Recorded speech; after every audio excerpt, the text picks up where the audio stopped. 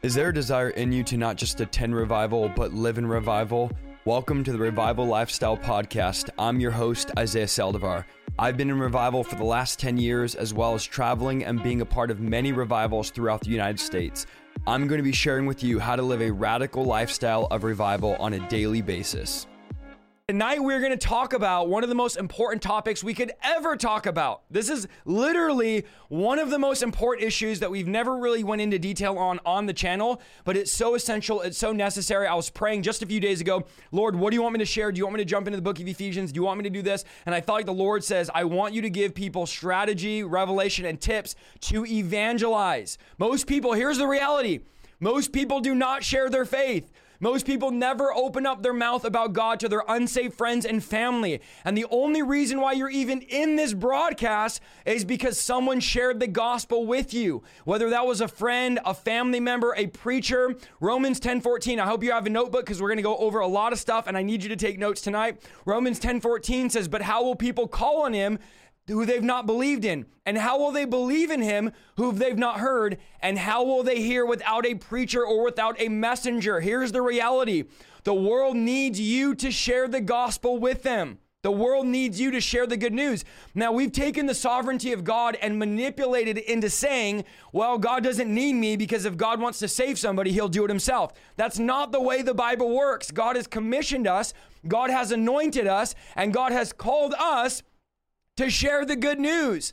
And really, I often wonder how good the news is if we don't ever share it. I mean, we go to church, we're like, we have this good news of Jesus Christ. And then we look throughout our entire week, our month, our last 6 months. And if we were honest with ourselves tonight, those of you listening, those of you watching the replay, and we said, when was the last time I shared my faith with anybody? We couldn't remember. We couldn't tell the last time that we shared our faith, yet we come and say, man, this is amazing news, and the world isn't buying it. They're not convinced because we are not sharing it. A recent poll I read said this, 80%, and I think it's actually more than this, but 80% of Christians in the last 6 months have not shared their faith. And most Christians, this is what the poll said, have never shared their faith. So you have all the time in the world. It's not like you don't know anybody, and I'm going to show you strategies later and places you can share your faith to share the gospel with somebody, this good news that we have, and yet we are on mute as the church. The Church of America is mute. We don't make disciples. We don't preach the gospel. Our only goal is how many people can we get in to warm a chair on Sunday morning, hear us preach about our best life now, and they leave the same. And that is not biblical. That's not the gospel Jesus preached. It's not what Jesus told us to do. And I'm going to show you very clear instructions here, but people need us. So you are needed. If you bought into it, well, God could just do it. God needs you and God wants you and God desires to empower you. Now, God is going to do his thing no matter what. At the end of the day, he will come back, establish a government, but there are real people right now that may go to hell because of your disobedience. Imagine that your disobedience could be the reason why friends and family are burning forever in eternity with a maggot that never dies in a lake of fire where a billion years will go by and the torment will just begin. That thought should provoke us to start reaching people. That thought should provoke us to start making disciples. That thought should it should keep you up at night to say, man, I have to begin to share my faith with somebody. People need this. This is good news. Think about anything cool that happens in your life. You tell everybody. If you get a new job, if you get a new career, if you get a new dog, come on, if you get a new car, if you get a new house, you share that news. Why? Because it's good news. You got a new house, you got a new car, awesome. It's good news. But why is it that Jesus, who died for us, who's changed us, who empowers us, who does miracles in our lives, who lives on the inside of us, and nobody knows about it?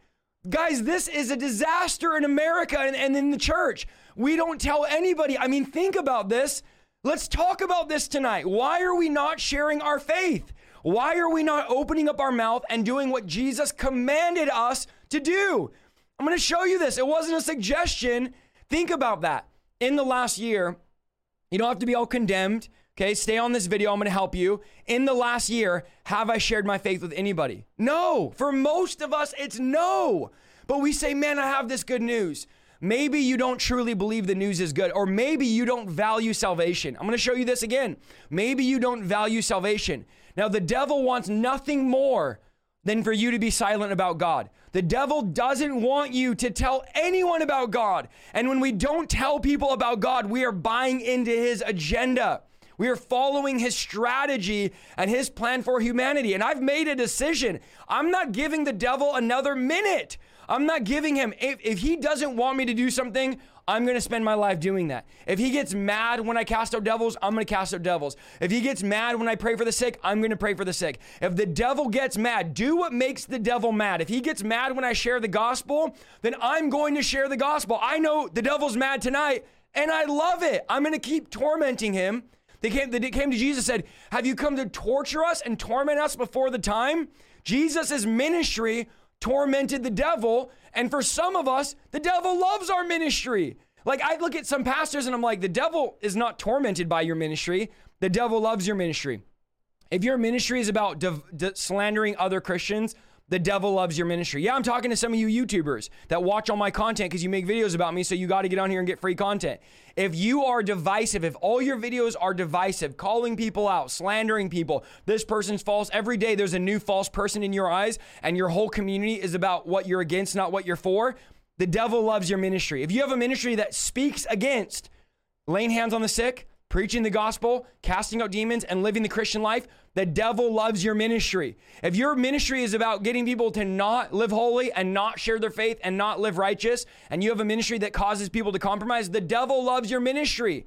Friend, I'm telling you, we have a powerless gospel right now, and I'm doing everything I can to say, Lord, let us bring the true gospel back where we go out and do the work. And I would rather be around people that theologically don't have everything perfectly in order, but are out doing the work, than a bunch of guys that know all the theology but don't do anything. I mean, I look at some guys, they have all this theology, but they literally don't do anything in a real sense. They don't preach. They don't make disciples. They don't heal the sick. They don't cast out devils. There's literally no fruit. Now you say, well, brother, fruit is just joy and peace and happiness. No, the Bible says our works are fruit. The Bible says fruit is action. If we don't have action, we don't have fruit. So it's about doing this stuff, guys. It's about doing the work. It's about action. God is looking for people that are going to have action behind their thing. Come on, share this broadcast. So I want you to know the devil doesn't want this. The spirit of fear is what causes you to not share your faith. And it is a real demonic spirit. 2 Timothy chapter 1, verse 7. God has not given you a spirit of fear, but of power, love, and a sound mind. One translation says it like this: God does not make us timid, but gives us power, love, and self-discipline. If that's you tonight, if you're timid, if you're afraid to share your faith, that spirit that's making you afraid did not come from God. And tonight, we break it in Jesus' name. We come against the spirit of fear right now in Jesus' name. Fear, you have no power. Anxiety, you have no power. Anger, you have no power. We come against the spirit of fear in Jesus' name. Fear has no power. I know we're losing some people on YouTube. YouTube just dropped a bunch of people. Just rejoin if you get kicked out of the broadcast. The devil is a liar. So I want you to know this. He doesn't want you to share his faith. Timothy, this young leader, feels the pressure of the religious people around him. And God says, Timothy, don't be afraid. Don't be afraid of the world. Don't be afraid of religious people. Don't be afraid of what people talk about you. Share the gospel. Share your faith. 2 Timothy chapter 4, verse 5. I hope you're taking notes tonight. But you should keep a clear mind in every situation. Don't be afraid of suffering for the Lord. Work, look what it says here. Work at telling others the good news and fully carry out the ministry God has given you. One translation says, do the work of an evangelist. So telling the good news to other people, according to this verse, is work. It's not going to be easy all the time. And before I give you 10 tips, I want to tell you, it's not going to be easy. We want things easy. Easy, type this in the chat, is not God's way. The broad road, the Bible says, is the easy road. Easy is the way that leads to death, but the Bible says difficult is the way that leads to life. So get out of your head that this is supposed to be comfortable, that this is supposed to be easy. The Holy Spirit is the comforter, not the comfortable. Are you guys there? He comforts you when you're uncomfortable, but why would you need his comfort if you're never uncomfortable? Remember, he's the helper, not the doer. So when we are uncomfortable sharing our faith, when we are uncomfortable casting out demons, when we are uncomfortable laying hands on the sick, that gives the Holy Spirit room to comfort us, to say, I'm with you. I've never left you. I will speak out of you. I will empower you. I will work through you. I will do the heavy lifting. Come on, is anybody listening tonight in the chat? The Holy Spirit is going to give you power to share the gospel. And if you're not sharing, you are in error. I know, don't make me feel condemned, brother. You should feel condemned if you're not sharing your faith. You should feel guilty. You should feel like, man, I'm not doing what I'm called to do. This is about doing the work Jesus called us to do. So one side says, well, don't make people feel bad. Where's that in the Bible? Jesus didn't say, well, I really want you to share your faith, but I'm not going to tell you to because I don't want to make you feel bad because I know you're lazy. He didn't say that. Jesus said, this is what I'm calling you to do. Go do this. So we can't water it down and go, well, I know people really don't want to hear it. And I know even some of you listening are like, this is just so condemning, brother. It's not if you're doing it. It's only condemning if you don't do the work. So we can't change the scripture to cater to itching ears. We need to look at the text, look at the scripture and say, this is what the Bible says to do. We are all called to work at sharing the good news. It's not easy. It's not going to come just by accident. Some of you think that you're just going to sit around living your life and then one day you're just going to open your mouth and start preaching to everybody. And you're waiting. We're in this constant waiting cycle, waiting for God to move, waiting for a miracle, waiting to start doing deliverance, waiting till we get the gift of tongues, waiting till God makes us prophesy. That's not what the Bible says to do. It says pursue these things. So if you think you're just going to keep waiting and one day you're going to be this powerful evangelist, that's not what scripture teaches. We need to be bold. We need to open up our mouth and we need to preach the gospel. So when it comes to sharing our faith, this is not a spiritual gift, okay? This is not an office like, well, I'm not called to be an evangelist. The Bible says we all are called to do the work of an evangelist. So who is called to do this? Tonight, who are we talking to? Are we talking to just 30 special people, 100 special people, some of you in the chat watching, and I'm reading the chat, by the way, as I preach, if you wonder what I'm reading, every single one of you that are listening to my voice, I have to be the one to tell you since your pastor won't, is called. Every single one of you are called to do the work of evangelist. Every single one of you are called to share your faith. So don't sit here and say, this is not for me, brother. Every single one of you are called. Acts chapter 1 verse 8 says, but you will receive power when the Holy Spirit's come upon you. And here's what you're going to be. You guys ready for this? You're going to be a witness in Jerusalem, Judea, and Samaria, and the ends of the earth. So when you get the Holy Ghost, you receive supernatural power to become a witness to God, to share your faith, to tell people. Now, what is a witness? If you're in court, a witness tells what they've seen and what they've heard. Okay, we're going to call the witness. What did you see in the crime? What did you hear the person say? And they get up there and they give a testimony. This is what I saw the crime. This is what I heard. This is what someone told me. This is what, and you become a witness. So God says when the Holy Spirit comes upon you, you are going to testify to what you've seen me do. You're going to testify to what you've heard me do. You're going to testify to what is written in scripture, and you are going to become a witness, not a Jehovah Witness, but a witness of Jehovah God, a witness to God, a witness about him. I've seen him do miracles. I came to witness tonight. I've seen the sick healed. I've seen demons cast out. I've seen marriages restored. I've seen families come back together. I've seen 40-year heroin addictions broken by the power of the Holy Ghost. I've seen this stuff. Now, if we don't witness, maybe it's because we don't have nothing to witness about. And if you're struggling, look to scripture.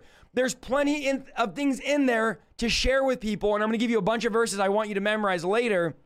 But there's something. Come on, somebody in the chat, come alive tonight. There's something. If you're in your living room, stand up and shout. There's something to be excited about.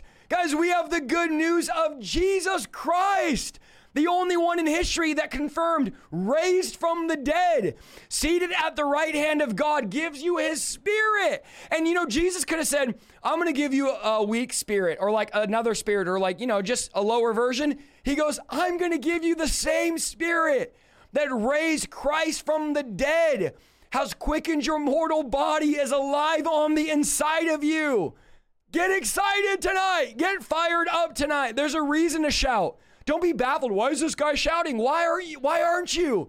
Why is this guy so excited? Because I was dead. I was separated from God, spiritually separated and literally dead in the spiritual sense. It's like really dead. And God raised me up and made my spirit come alive and reconnected me to him. What do you mean? What am I excited about? Why are you shocked that I'm screaming? What are the veins? Who cares? Be excited. Let your veins pop out of your neck. Don't act like you don't have veins in your neck. They're there. You just are too busy shouting at the UFC, the football game, and shouting about some new stupid sitcom that you're obsessed with, that you don't ever shout for God. I dare somebody that's sitting there going, it's just not my personality, brother, to shout for once in their life. Get it? Imagine being excited about God. Imagine being so excited about God, you tell somebody. I mean, whoa, this is revolutionary. This is revelation. God is so good. You tell somebody. I mean, imagine that. It's so simple, but it's so profound. It's the least you can do, but it's the most you can do. God says, after all that I've done, you don't want to tell anybody about me? Like, am I really not good? In fact, this was so bad in the Old Testament. He said, what did you find wrong with me that you left me? Like, am I bad? Did God goes, did I do something wrong that you don't share your faith? You don't tell anybody? Am I really not that good? So is God the issue? Is God the problem, or are you the problem? You're the problem. We're the problem. Jesus said, crucify yourself. He didn't say crucify the devil. He said, crucify you. We're standing in the way. So tonight, I don't share my faith. I don't evangelize. I don't witness. And I'm going to look in the mirror tonight and say, whose fault is that? Is it my wife's fault? Is it my kid's fault? Is my aunt's fault? My uncle's fault? I got to look right in the mirror tonight and say, it's my fault. I'm the reason I don't witness. I'm the reason I don't evangelize. I'm going to show you ways you can do this. So don't get all stressed out. Stay on here. Do not click off. I'm the reason why I'm not on fire for God. Lord, forgive me tonight. I want to be an evangelist. That should be our starting prayer. I want to share my faith. I want to tell somebody about what you've done, because this is my command as a Christian. Matthew 5:14. Okay, now if you're religious, just go like this, okay? If you're religious, just really quick, don't click off. Stay here. Just do this. Cover your ears, because you're not going to like this. You are the light of the world.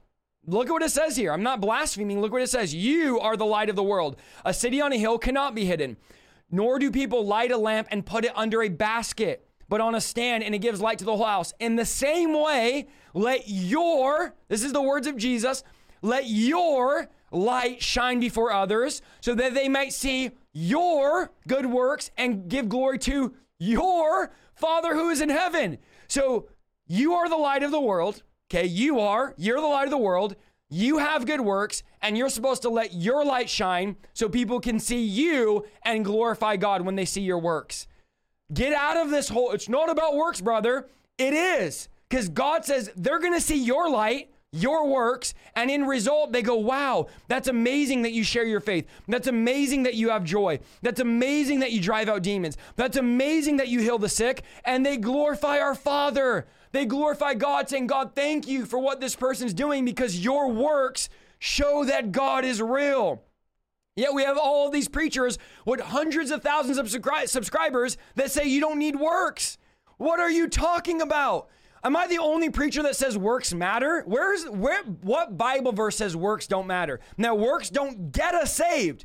Duh. We all know that. We've quoted that 1,000. They don't get you saved. It's by grace. We all know the verse. So don't even waste your time spamming in the chat.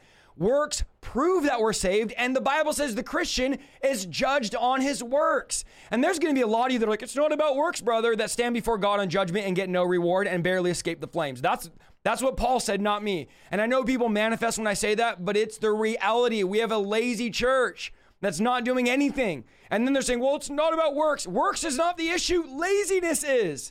We need works. Okay? So if you're saying we don't, then you're fake. That's all I can tell you about that. Now, why do we post videos? So people can see our works and glorify God. So people can see the miracles, the deliverances, the testimonies, and glorify our Father who is in heaven. Your life, this is good. I'm not going to rush tonight. Your life is supposed to make people glorify God when they see your works. It doesn't say God's works. It says your good works. God living in you works through you. People see your works and they glorify God. So the question tonight, among a bunch of other questions we're going to ask, does my life cause other people to worship God? Woo! That is strong. Does my life, I feel that tonight, cause other people to praise God? Does my life cause people to want to be like Christ? Does my life cause people to say, man, that's exciting. I want to be a part of that. I mean, this guy, there's a passion about this person. They believe this stuff. Like, they really live different. I've never met anybody that lives the way this person lives. They don't talk like everybody else at work. They don't act like everybody else at work. They don't smoke like everybody else at work. They don't drink like everybody else at work. They respond differently. I like that. I want to be like that. Everybody else I've ever met that's Christian is a hypocrite. But man, that sounds awesome. Or do people get bitter when they know you and God says, I want them to see you. And because they see you, they glorify me. Now, there will be people that mock you, that make fun of you, that think you're weird. That's not what I'm talking about. That is going to happen. I'll share that later. But people should look at our lives and go, man, they bring glory. They live a clean, pure life. They have joy. Their marriage, look at their marriage. They got a good marriage. They trust each other. They don't even have locks on their phones. Their wife's on their social media page. Look at their kids, the way they behave, the way they act. Come on, is it getting hot in here? The way they live is like, man, they got their stuff together. What do they have that I don't have? The Holy Ghost, the Spirit of Almighty God that gives us peace, joy, happiness, love. This is what they have. Acts 8:4 says they were preaching everywhere. This is not some event we're talking about. Let me paint the picture properly.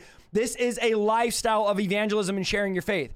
Whoever your sphere of influence, whoever you're around, that's who you're called to share your faith with your neighbor. Mark 16:15. I'm going to give you a bunch of verses. Stay with it. He said to them, go into all the world and preach the gospel to all creation. This was not him suggesting. This was a command. So here's your command. Are you ready? You're a Christian? Okay, cool. Here's your command. Go into all the world and preach the gospel to all creation. 2 Corinthians 5:20.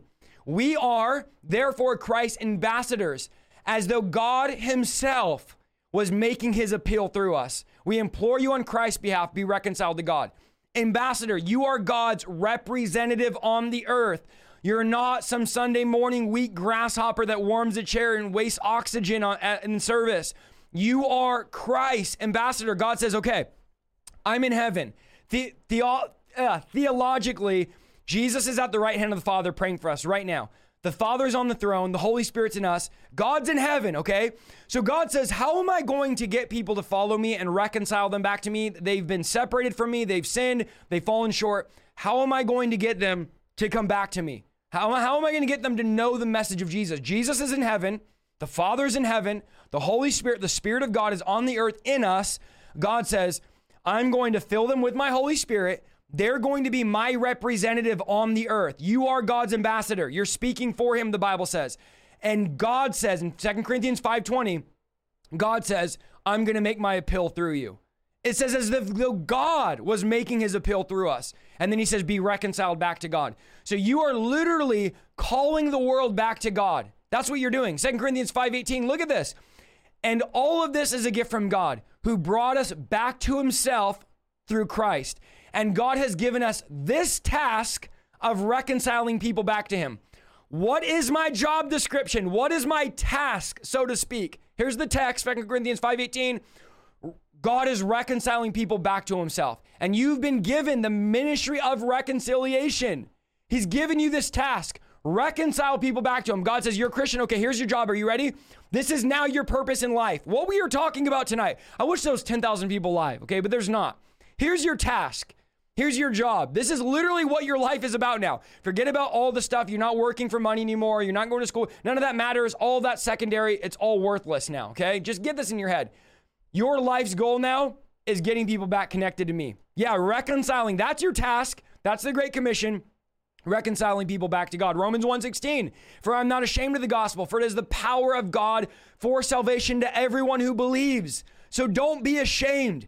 And some of you guys, you had no shame when you were in the world. I mean, you were shaking, dancing, doing this, doing that with this person, with that person, and now you're saved and you're ashamed of God. You were never ashamed for the devil because you did a ton of shameful things and you were never ashamed for the devil. But now you're ashamed of God? What are you ashamed of? People might think I'm weird, Brother Isaiah. That's really what you care about? 150,000 people dying every day, most of them going to hell, says the Bible. And you're afraid of looking weird? You are weird. Just get over it. It doesn't matter. We're peculiar. The Bible says we are weird. We have the Spirit of God in us, and God reconciles people back to him through us. We're supposed to be weird. That's not what we should be caring about. Here's what's weird. People go to hell all around us, and we never give them the antidote. That's so weird. It's so weird how our friends and family die and go to hell, and we never share with them. We have literally the cure to cancer in our pocket, and we live in a cancer ward and never share anybody the cure that we have. That's what's weird. Not that you're scared. Oh, I'm scared to share my faith. Stop being scared. Stop. God didn't give you that. Bind that spirit, cast that spirit out, repent. God is not giving you that spirit. Let's look at Jesus' one of his last commands to his disciples before he leaves. Matthew 28:18. Then Jesus came and said, all authority in heaven and on earth has been given to me. Therefore, you guys ready? Therefore means it's there for a reason. It's there for something. Are you ready what it's there for? Here we go. Therefore, go and make disciples of all nations, baptizing them in the name of the Father and of the Son and the Holy Spirit, and teaching them to obey everything I've commanded you. And surely I'm with you always to the very end of the age. This is called the Great Commission. Notice the word here. The commission is two words, co and mission put together. So this is not a solo mission. You're not alone. You're not by yourself. You're not like, I don't have the tools. I can't do it. Yes, you can. This is a mission where you have a coworker, a partner, and that partner is the Spirit of God. That's a good partner to have. You know, it's like when I worked at Starbucks, I would look at my schedule, like, oh, I have that coworker, that person's lazy, that person's terrible, I'm making coffee and I have to work with them and I'm gonna get complaints all day. And you're just like, you're bitter when you walk into work because you know your coworkers are terrible. Have you guys been there? Type 1. When I look at my schedule for the day, guess who's on shift with me? The Holy Spirit. Guess who's working with me? The Holy Spirit. Guess who's on the schedule? Me and the Holy Ghost, and we are on a great commission together. Here's the Great Commission. Make disciples. Go. That's the commission, is go. So where do I go, Isaiah? Wherever people are. Now, we didn't say stay. He said go. The church has taken go and replaced it with stay, and we wait for people to come to church. That's not what the Bible says. We are called to go. Go to your school and share. Go to your work and share. Go on social media and share. Go on TikTok and share. Go to the mall and share. Go to the street corner and share. Go on Facebook and share. Go to your text contacts and share. Doesn't matter. Wherever there's people. In the disciples' day, it was the markets. We don't have markets anymore. But they would go to the marketplace and share. Now everybody's locked in their house online. So that's where we go. Right now there's 2,500 of you. I'm going to you. I'm literally in your living room. Hi to your cat and dog. I'm in your living room right now sharing the gospel with you. Why? Because I'm going through technology, through the airwaves, literally, and I'm sharing the gospel. This is what we're called to do. Just go somewhere. Not only do you go and share, that's the first principle, is you make disciples. So we don't only win souls, we make disciples. So the goal isn't just sharing your faith, it's discipling those you share your faith with. Type good in the chat. The Great Commission is only fulfilled when we share our faith. I'm sorry, let me say that again. The Great Commission is only fulfilled when we make disciples. The goal of most churches is getting people saved and baptized, but not making disciples. Let me say something very important. Open as big as you can your ears here. Disciples are not born, they are made, and it's extremely time consuming to turn someone into a disciple.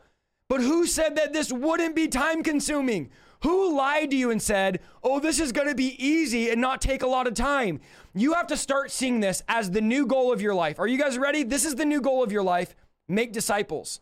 The two phases of the Great Commission, evangelism and discipleship. And it takes time. Sharing your faith takes minimal time compared to discipling somebody. Now, the basic definition of discipleship is teaching someone to be a good follower of Jesus. Jesus says, teach them to obey everything I've commanded of you. So everything I told you, teach them that. Living holy, healing the sick, casting out demons, preaching the gospel, feeding people, turning the other cheek, blessing those that cursed you, serving people, all of it. Tell people about that. Teach them to do that.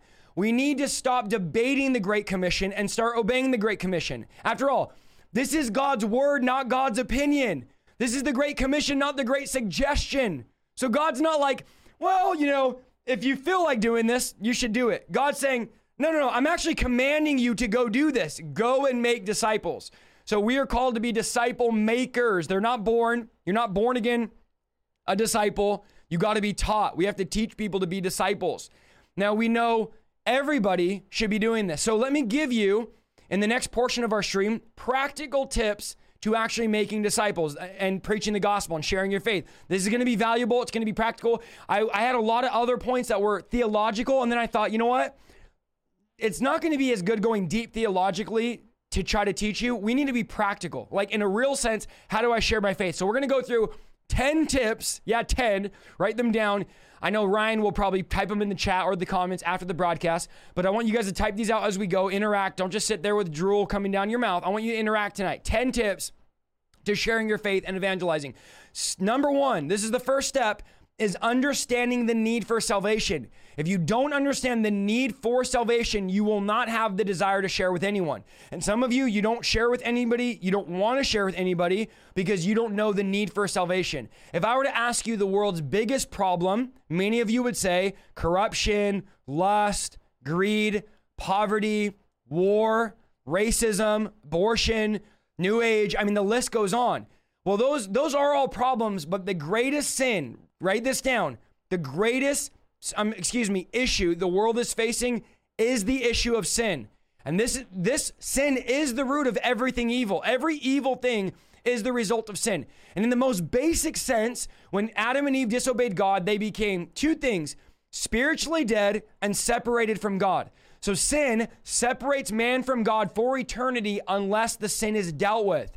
Every single person who's not a Christian, who you're going to be sharing with, they have been separated from God and they are spiritually dead. They have this issue. So there's not one person that you're going to minister to that doesn't have the issue of separation from God and spiritual death. Spiritually, they're dead and they are eternally separated from God. That's the issue that you're dealing with when you share your faith. And that issue needs a solution. Salvation solves that problem. The feeling of laying in your bed at night, looking at the ceiling, and we've all had this, saying, I know there's more to life than the life I'm living. When you're lost in the world and that's how you feel, that's the issue of sin. It's you being separated from your creator. It's like a kid at Costco wandering, looking for their parents, crying, saying, where's my mom and dad? That's humanity. We sit in bed going, where's my father? Where's my creator? And we wander lost, literally. Now, they don't all know that they're lost because they don't know their need for salvation. So you need to understand the need for salvation. Think about this. God creates Adam and Eve as perfect beings. The perfect nature is corrupted and replaced by what's known commonly as sinful nature. And the sinful nature produces a natural tendency to sin. And that tendency to sin gets passed down to all of Adam's descendants. You are a descendant of Adam. So you've taken on that tendency to sin. Think of baking cakes and you have a pan that you're baking cakes with and it has a dent in it. Okay, the pan is dented and every single cake you make will have a dent in it because this is the form of the pan making the cakes. This is the form that we're all born into. We were all born indented. We were all born broken. We were all born because of what Adam did in the garden. We came broken and hurting. Christ comes, says, I'm going to provide a solution for man's sin nature. And the solution is only found in the death and resurrection of Jesus Christ. Hebrews 9:22 says, without the shedding of blood, there is no remission. 1 Corinthians 15:3, Christ died for our sins. 1 John 1:9 tells us that Jesus can forgive us of our sins and cleanse us of us all unrighteousness. Galatians 1:4 says, Jesus gave himself for our sins that he might deliver us from the present evil world. Ephesians 1:7 says, in whom Jesus we have redemption through his blood, the forgiveness of sins according to the riches of his grace. Hebrews 1:3 says, Jesus purged our sins. 1 Peter 3:18 says Christ also has suffered for our sins, the just for the unjust, that he might bring us to God. Friend, I came to tell you that history shows that Jesus is the only person who ever died for the sins of the world, rose again, and proved everything he said was true. Jesus dealt with the issue of sin by his death and resurrection on the cross. I feel the Holy Ghost. I'm excited tonight. We are no longer separated from God. We are no longer spiritually dead. We've been given the spirit of adoption. We've been given the spirit of Christ. We've been raised into new life. We've been raised from that spiritual death, reconnected to God.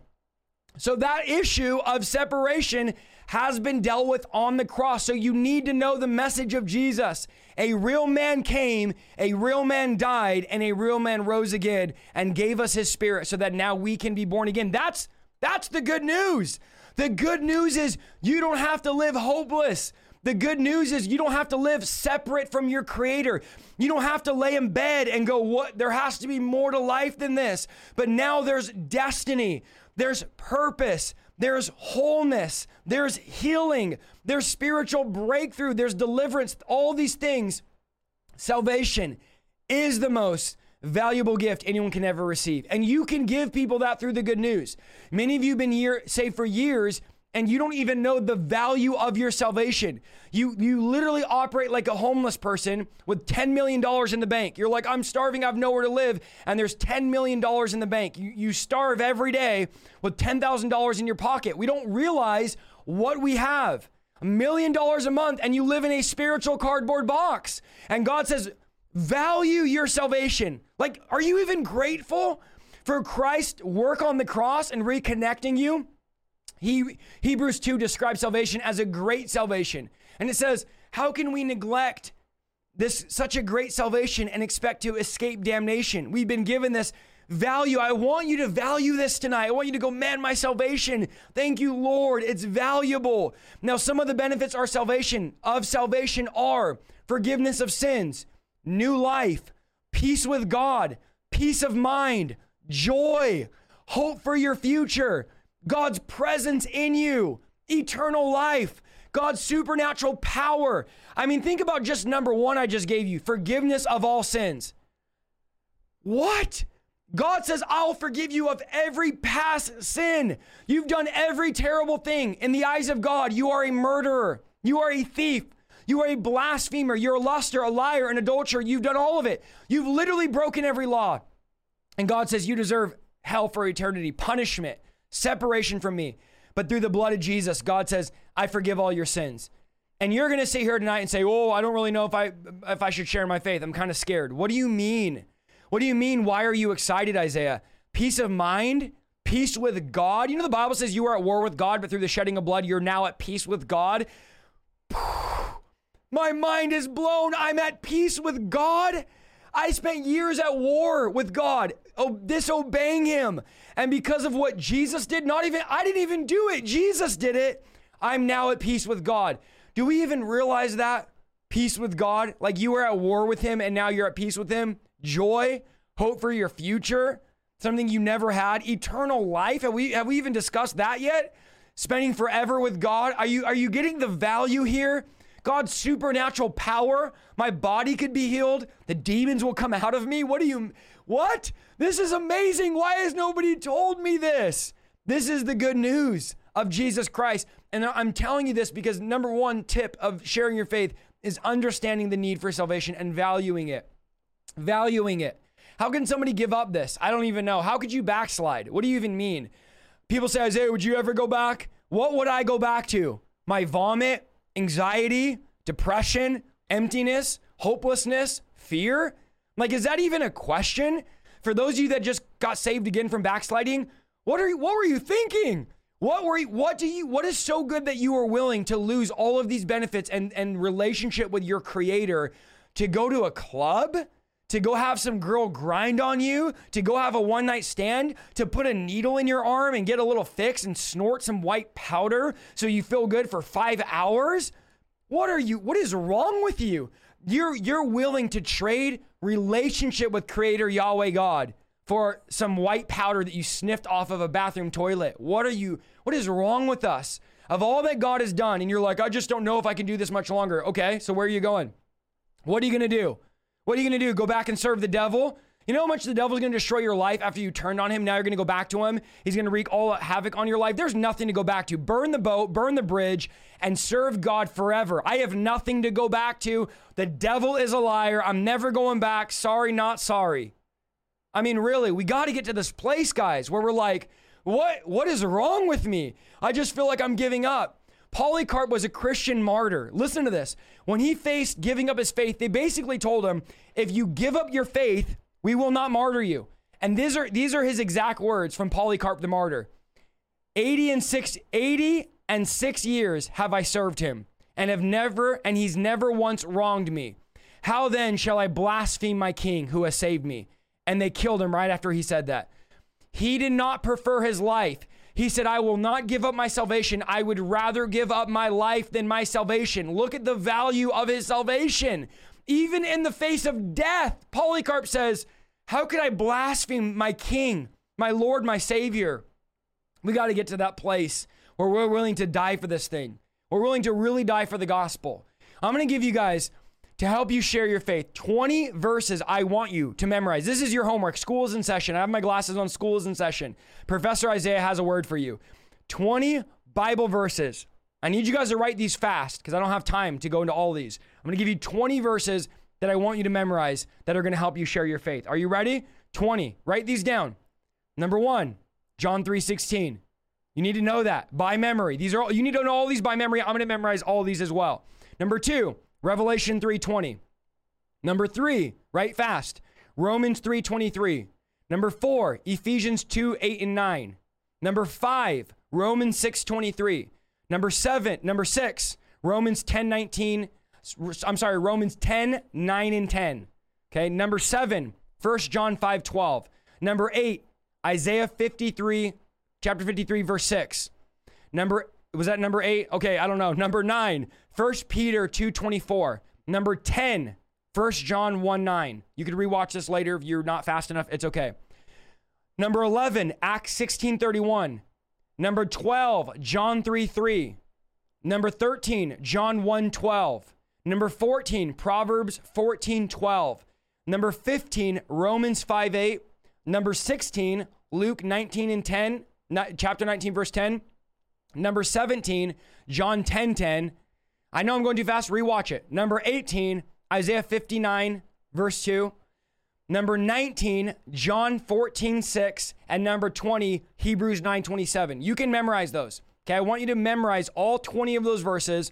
These are going to help you witness and share your faith. Well, rewatch it. It's okay. This will be on YouTube forever, hopefully. So you can rewatch it after. Don't stress if you didn't write them down. It's all good. Okay, that's tip number 1, and the rest are going to go quicker. Tip number 2, share your testimony. One of the simplest and most effective methods of witnessing is by sharing your personal testimony of your salvation. A simple definition of witnessing is that you tell others what you know about God, what Jesus has done, what he's done in your life, and what he can do for them. Number 2 is share your testimony. Here's why I love sharing my testimony when I witness. This is my number 1 strategy I use, is because nobody can dispute your testimony. Nobody can tell you that you weren't blind. Nobody can tell you that you weren't lost. Nobody can say, well, you weren't addicted to alcohol, Isaiah, or you weren't addicted to pornography, or you weren't addicted to this. Nobody can dispute your testimony. How are you going to tell me what I was?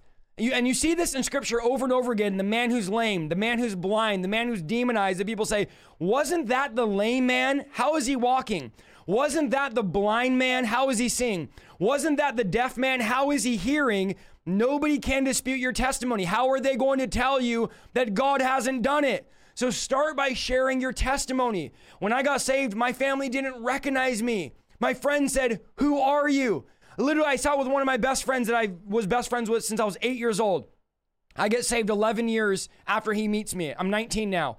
And he sat down with me at breakfast and said, I don't know you. Who are you? Like, you're not the same person. And I can confidently quote Colossians 3:3. For you died to this life, and your life is hidden in Christ, in God. Your life is new. You died. You're a new creature. Share that testimony. And when you do share your testimony, I'm going to give you practical tips to write down. I'm literally going to give you step-by-step how to do this. Try to be progressive, okay? When you start by share where you came from, where you are now. This is important. Stay away from religious jargon. Do not go into all this religion stuff. Do not start sharing things that they don't even know. Even using the word lost, they don't even know what you're talking about. Like, what do you mean you were lost? What were you lost from? When you use the word, you're not saved, they're like, what do I need to be saved from? This is why you need to know, do not use religious jargon. Some of you go witness, you're like, I don't know why no one listens to me witness. And when you go witness, you're like telling them the Lord pulled me out of the miry clay and put my feet on solid rock. And the person's like, what is miry clay? What is solid rock? Don't use that religious talk. Don't be religious about it. Use the Bible, use your testimony, but use terms they can understand. The point of sharing your testimony is to get you to connect with the person that's not saved. So don't be telling them about the miry clay. Don't be telling them about the healing balm of Gilead, okay?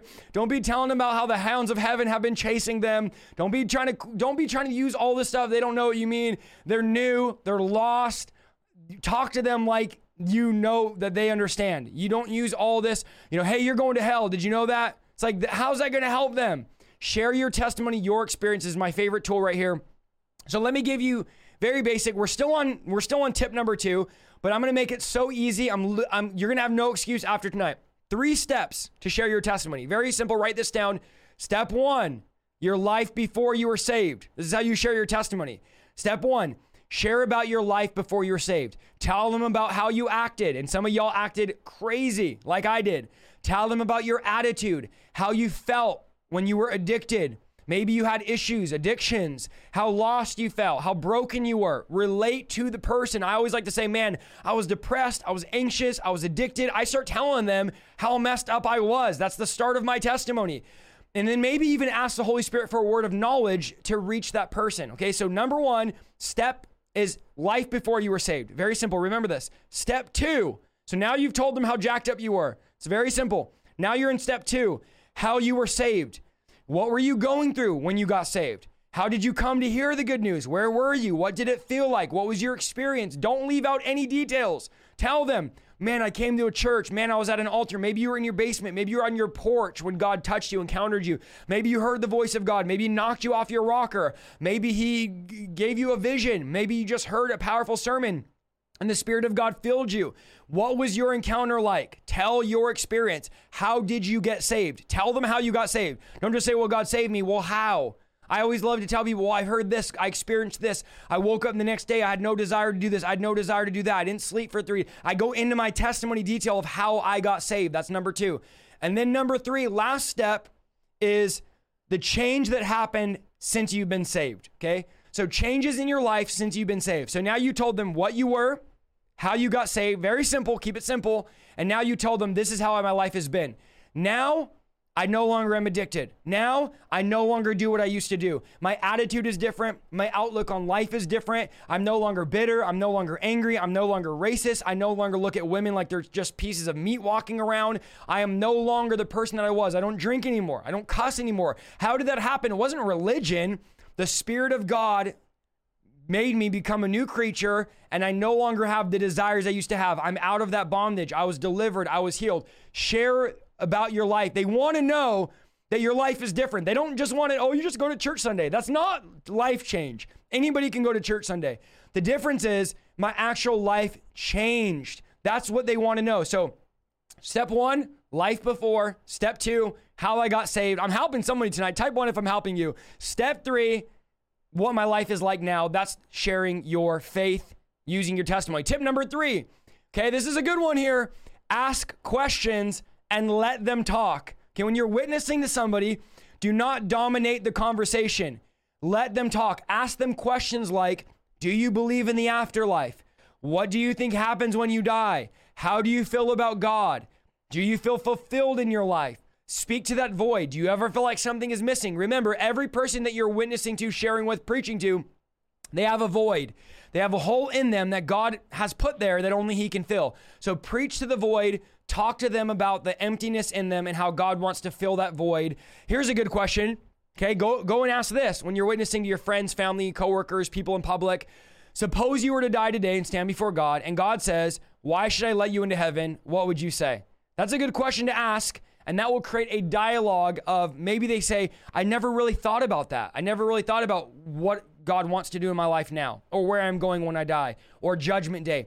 Remember, guys, these are all things no one's ever talked to them about. No one ever shared their faith with me. No one ever witnessed to me and said, this is the gospel, you're going to hell. No one told me I was going to hell, and I needed to hear it. So some people need to hear about hell. There's a real place called hell, and you're not going to stand before God being a liar, a cheater, and a thief thinking you're going to get in. And Ray Comfort has a lot of this content even on his channel of how to do this, but that's a good one. Number 3 is ask questions. Number 4, this is important, and this is one you're not going to hear anybody say. You'll not find this on an article. This is very important. Number 4, do not cheapen the gospel. Do not make the gospel sound cheap. You need to make sure that they know there is a cost to following Jesus. When you're witnessing to somebody, your goal is not to get them to repeat the sinner's prayer. That is not your goal. Your goal should be make a disciple. That's your goal. Luke 14:26.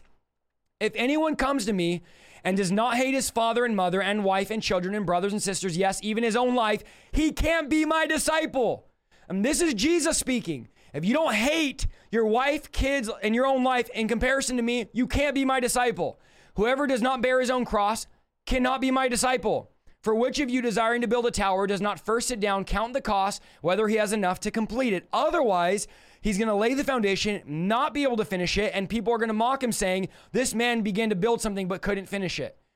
This is what Jesus is saying. The world mocks us because we become Christian and we don't pay the price and we're not real Christians. We sit down and start being a Christian and we don't finish and we don't follow through. So salvation is free, but it will cost you everything. So you're wasting your time if you're like, oh, I led them to the Lord. Let me just give you my biggest pet peeve. And I know I'm going to make a lot of you mad. What else is new? Here's my biggest pet peeve. When I have evangelist friends, pastor friends, and we're at the conference and they say, oh man, I just led my Uber driver to the Lord, okay? And I know some of them are watching. It's okay. It's okay. We could still be friends. Text me after and I'll pray with you. And I go, oh, you did? What happened? Oh, we were driving over here and I told them about Jesus and I told them, do they want to say the sinner's prayer? And in 5 minutes from the start of my drive to the end, they repeated the sinner's prayer and now they're saved. No, they're not. That's not Bible. The Bible does not say, go in somebody's Uber, tell them Jesus is Lord. Would you like to repeat a prayer? Have them repeat the prayer, get out of the taxi or get out of the Uber, and now they're saved. That's not biblical. Our job is to make disciples, not get them to repeat a prayer. So if we're walking around trying to see how many people we can get to repeat the sinner's prayer, that is not salvation. Jesus did not do that. Paul did not do that. Peter did not do that. And I'm going to make some of you even more mad. There's no sinner's prayer in the Bible. If you didn't know, the sinner's prayer is the greatest lie that's ever been created. There's no such thing as repeated prayer and now you're saved, live however you want. That is not the call. The call is to share the gospel and to make disciples. So if you're not willing to disciple them, then you should not be sharing with them. Let me say that again. If you're not willing to disciple those people, I'm not talking about at a church, on a stage, a crusade, outdoor preaching. I'm talking about if you are witnessing to somebody and you're not willing to turn them into a disciple, you should not be sharing your faith because all you're going to do is give them false pretenses and they're going to say a prayer and live the same. And then the next person that comes and really tries to witness, they're going to say, oh, I'm already a Christian because I prayed a prayer when some lukewarm evangelist got me to repeat after him. All right, I had to give you that there. Mark 8:34, and calling the crowd to him with his disciples, he said, if anyone wants to come after me, so this is Jesus speaking, if anyone wants to come after me, let him deny himself, okay? That's the prerequisite, and take up his cross and follow me. For whoever would save his life will lose it, but whoever loses his life for the sake of the gospel will save it. For what does it profit a man to gain the world but lose his soul? Wait a minute, Jesus. I thought we just have to pray a prayer and invite you to build a treehouse in our heart. But you're telling me that if anyone wants to come after me, I have to deny myself, take up a cross, hate my life, and lay my life down? That's the gospel we should be preaching. Do not undersell the gospel. Matthew 8:22. If you need more evidence, here you go. And Jesus said, follow me and leave the dead to bury their own dead. Okay, so lay it all down. Jesus always, and if you don't know how to spell always, it's ALWAYS, always commanded people to leave everything. And this hasn't changed just because we're in 2022 and we've commercialized the gospel. Jesus did not make people repeat a prayer. He told them to give up everything. And if people weren't willing, he would say, you're not ready to follow me. So our goal is not to beg people to live lukewarm. Our goal is to preach the real gospel. Don't cheapen the gospel. Preach repentance. What must we do? You must repent. Don't be cheap about it. It's not cheap. It's not a game. Number 5, tip number 5, this is good. We're almost done here, is be ready to disciple them. Write that down. Many of you that are witnessing to somebody, you might need to build a relationship. This is not about numbers. This is about quality, not quantity. So you might need to build a relationship with them before they'll even listen to you. There's no point in leading them if you won't disciple them. Get their number, okay? And again, if you're a married man and you meet a single girl and you're witnessing to her, do not get her number. Give her your wife's number. That's the smart way to do it. But you need to get the person's contact information You need to build a relationship with them. You need to connect them to a local church, and you need to be willing to meet up with them. Hey, do you want to meet for a Starbucks Bible study? Hey, give them a Bible. Give them Christian material. Show them some Christian YouTube channels. Hello, this is a good one that they can learn from. But don't just get them saved and then toss them over to the enemy and think they're going to be fine. You need to connect with them, and you need to connect them. If it's a female, connect them with your wife. If it's a male, get his number. Stay in touch with him. I give my number out to random people all the time. When I'm traveling, now I don't give it to people in church because some of y'all are crazy, but there's people when I'm traveling, I'm at airports, when I'm at camping, wherever, and we're sharing about our ministry, sharing about the gospel, what we do, how God's changed their life, and I'm sharing my testimony. I give them my number and I get their number. Yes, Isaiah Saldivar is not too cool to give out his number. I give my number out. Hey, if you need anything, if you need prayer, let me know. Wherever you're from, I can connect you with the church. We should be doing that. We should be working to disciple these people. Now, you don't have to give up, and be with them every single day, but you need to be willing to disciple them. Tip number 6, expect the power of God.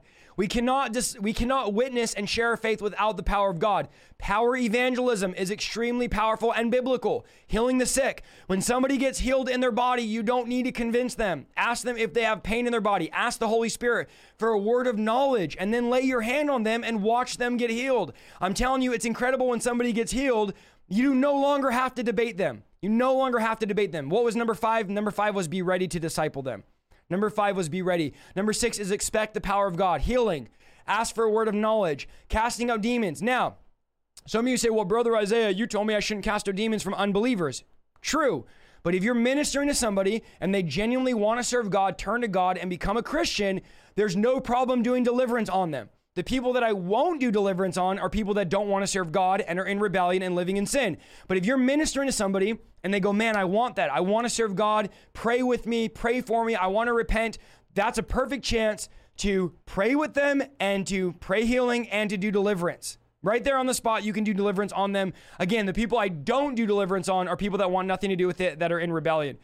But if they're genuine, cast those devils out of them, get them saved, get them healed, cast the devils out of them, and then invite them over to your house and baptize them in your bathtub. You can do all 4 in 1, a little combo kit right there. No problem. Miracles were essential in the New Testament church growing. Acts chapter 4, verse 30. While you stretch out your hand to heal, and signs and wonders are performed through the name of your holy servant Jesus.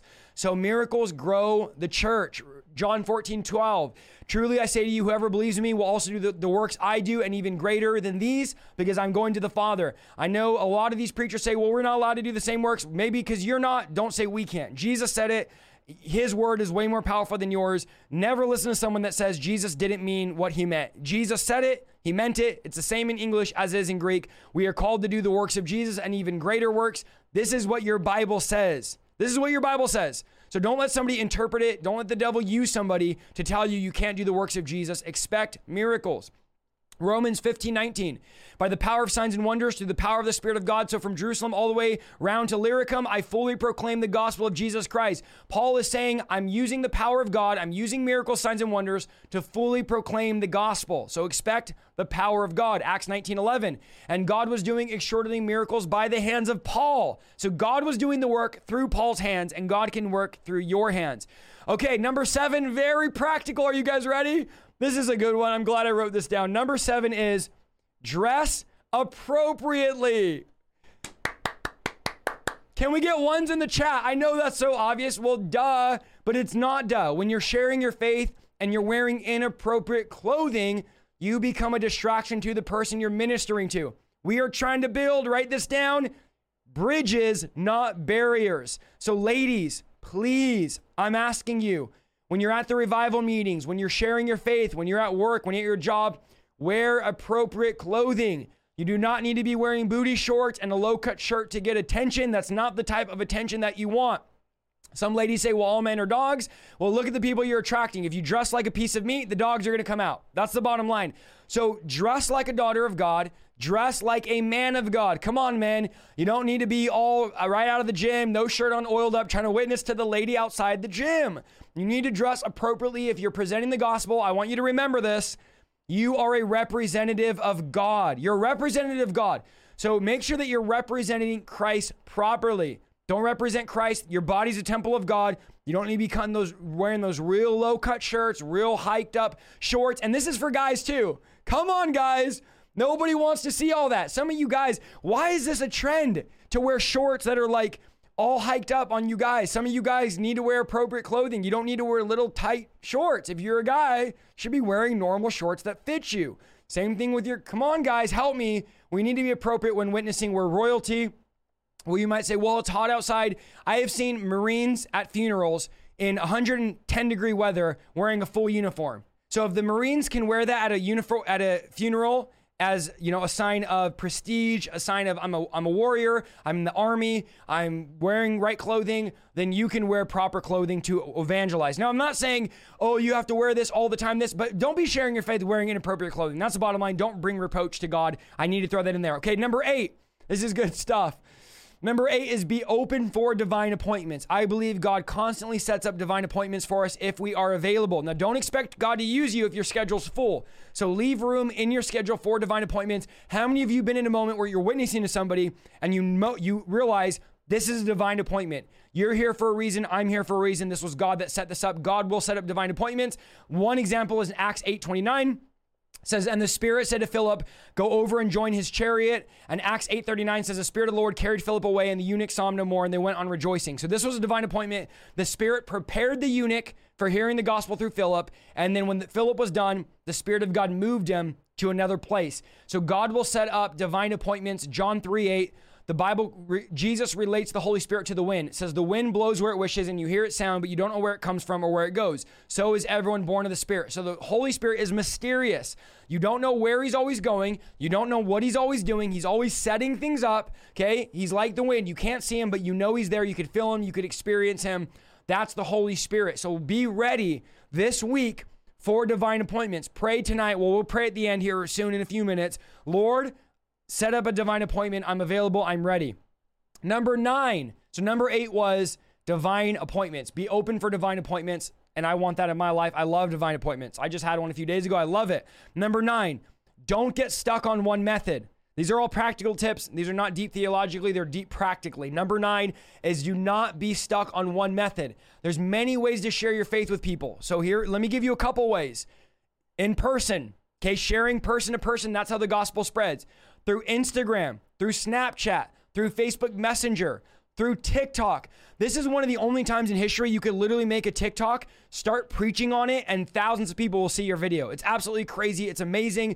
I know you hate TikTok. I hate TikTok. I do not go and scroll. I cannot stand TikTok, but I have all my videos on there because I want to reach people. Just because I don't like it doesn't mean I shouldn't reach people there. So you don't need to scroll on it. Just upload videos, share your testimony, share the gospel, open air preaching.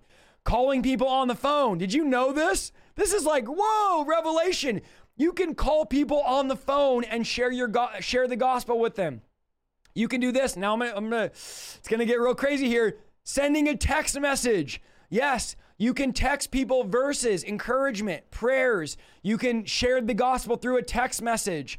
Inviting someone to church. Starting a house church is a great way to share the gospel. Sharing your home in a group setting. Go out in groups and evangelize. These are all ways. So number 9 is don't get stuck on one method.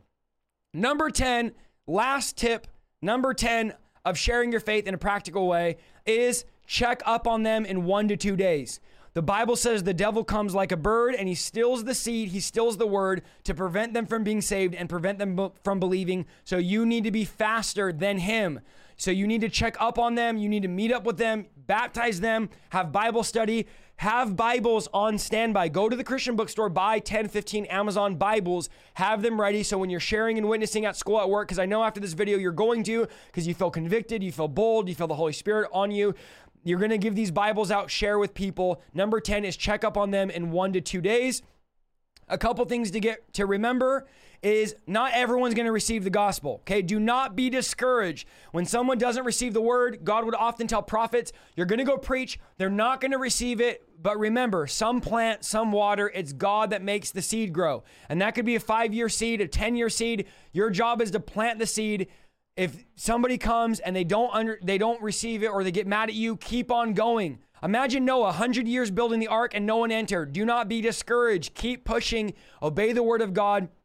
If they don't receive it, target them in prayer. The Bible says the devil blinds the mind of unbelievers. Pray that God would remove the blinders. Pray that God would remove the blinders off of them. Someone said, what is number 8? Number 8 is be open for divine appointments. Okay, I'll go over all of them at the very, very end during the time of talking, donations, and prayer. Last thing I want to note, okay, I have more stuff, but I'm going to give you one more. I'll do another video on this, is remember not to argue with people. We're trying to win, write this down, final statement. We are trying to win souls, not debates, okay?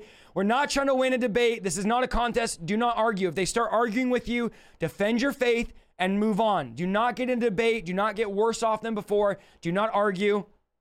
God will have his way. God will work. Let the Holy Spirit work in their heart. Remember, the Holy Spirit's going to germinate that seed. The Holy Spirit's going to grow that seed. The Holy Spirit is the one that's going to do the heavy lifting. So you don't need to be arguing at them. You don't need to be shouting at them. You don't need to be telling them, oh, you're wrong, I'm right, and you don't know what you're talking about. Let the Holy Spirit move. Let the Holy Spirit do his thing. And let us pray, because I believe God is raising up mighty evangelists tonight. I believe many of you are going to become evangelists. Many of you are going to evangelize. Type 1 if this video helped you, and let's pray. Father, I thank you. I thank you, Lord, for every evangelist in this broadcast. I thank you, Lord, that every one of us have been called, anointed to do the work of an evangelist. And I ask you, Lord, to give us the supernatural power of the Holy Spirit to share our faith at school, at work, at our job, at the reunion, in public, at the grocery store, the hospital, at the airport, the hotel, wherever we are. I pray, Lord, that we would be disciple makers. Lord, that we would not make excuses, but that we would make disciples. I pray, Holy Spirit, that you would empower us, that you would give us boldness, that you would give us tenacity, that you'd give us desire for your word. You'd give us desire to share our faith, the good news of Jesus. Lord, let us value our salvation. I pray, Holy Spirit, right now, for anyone that is not full of your Spirit, I pray, God, that you would fill them with the Holy Spirit right now in Jesus' name. Be filled with the Holy Spirit in Jesus' name. Be bold in Jesus' name.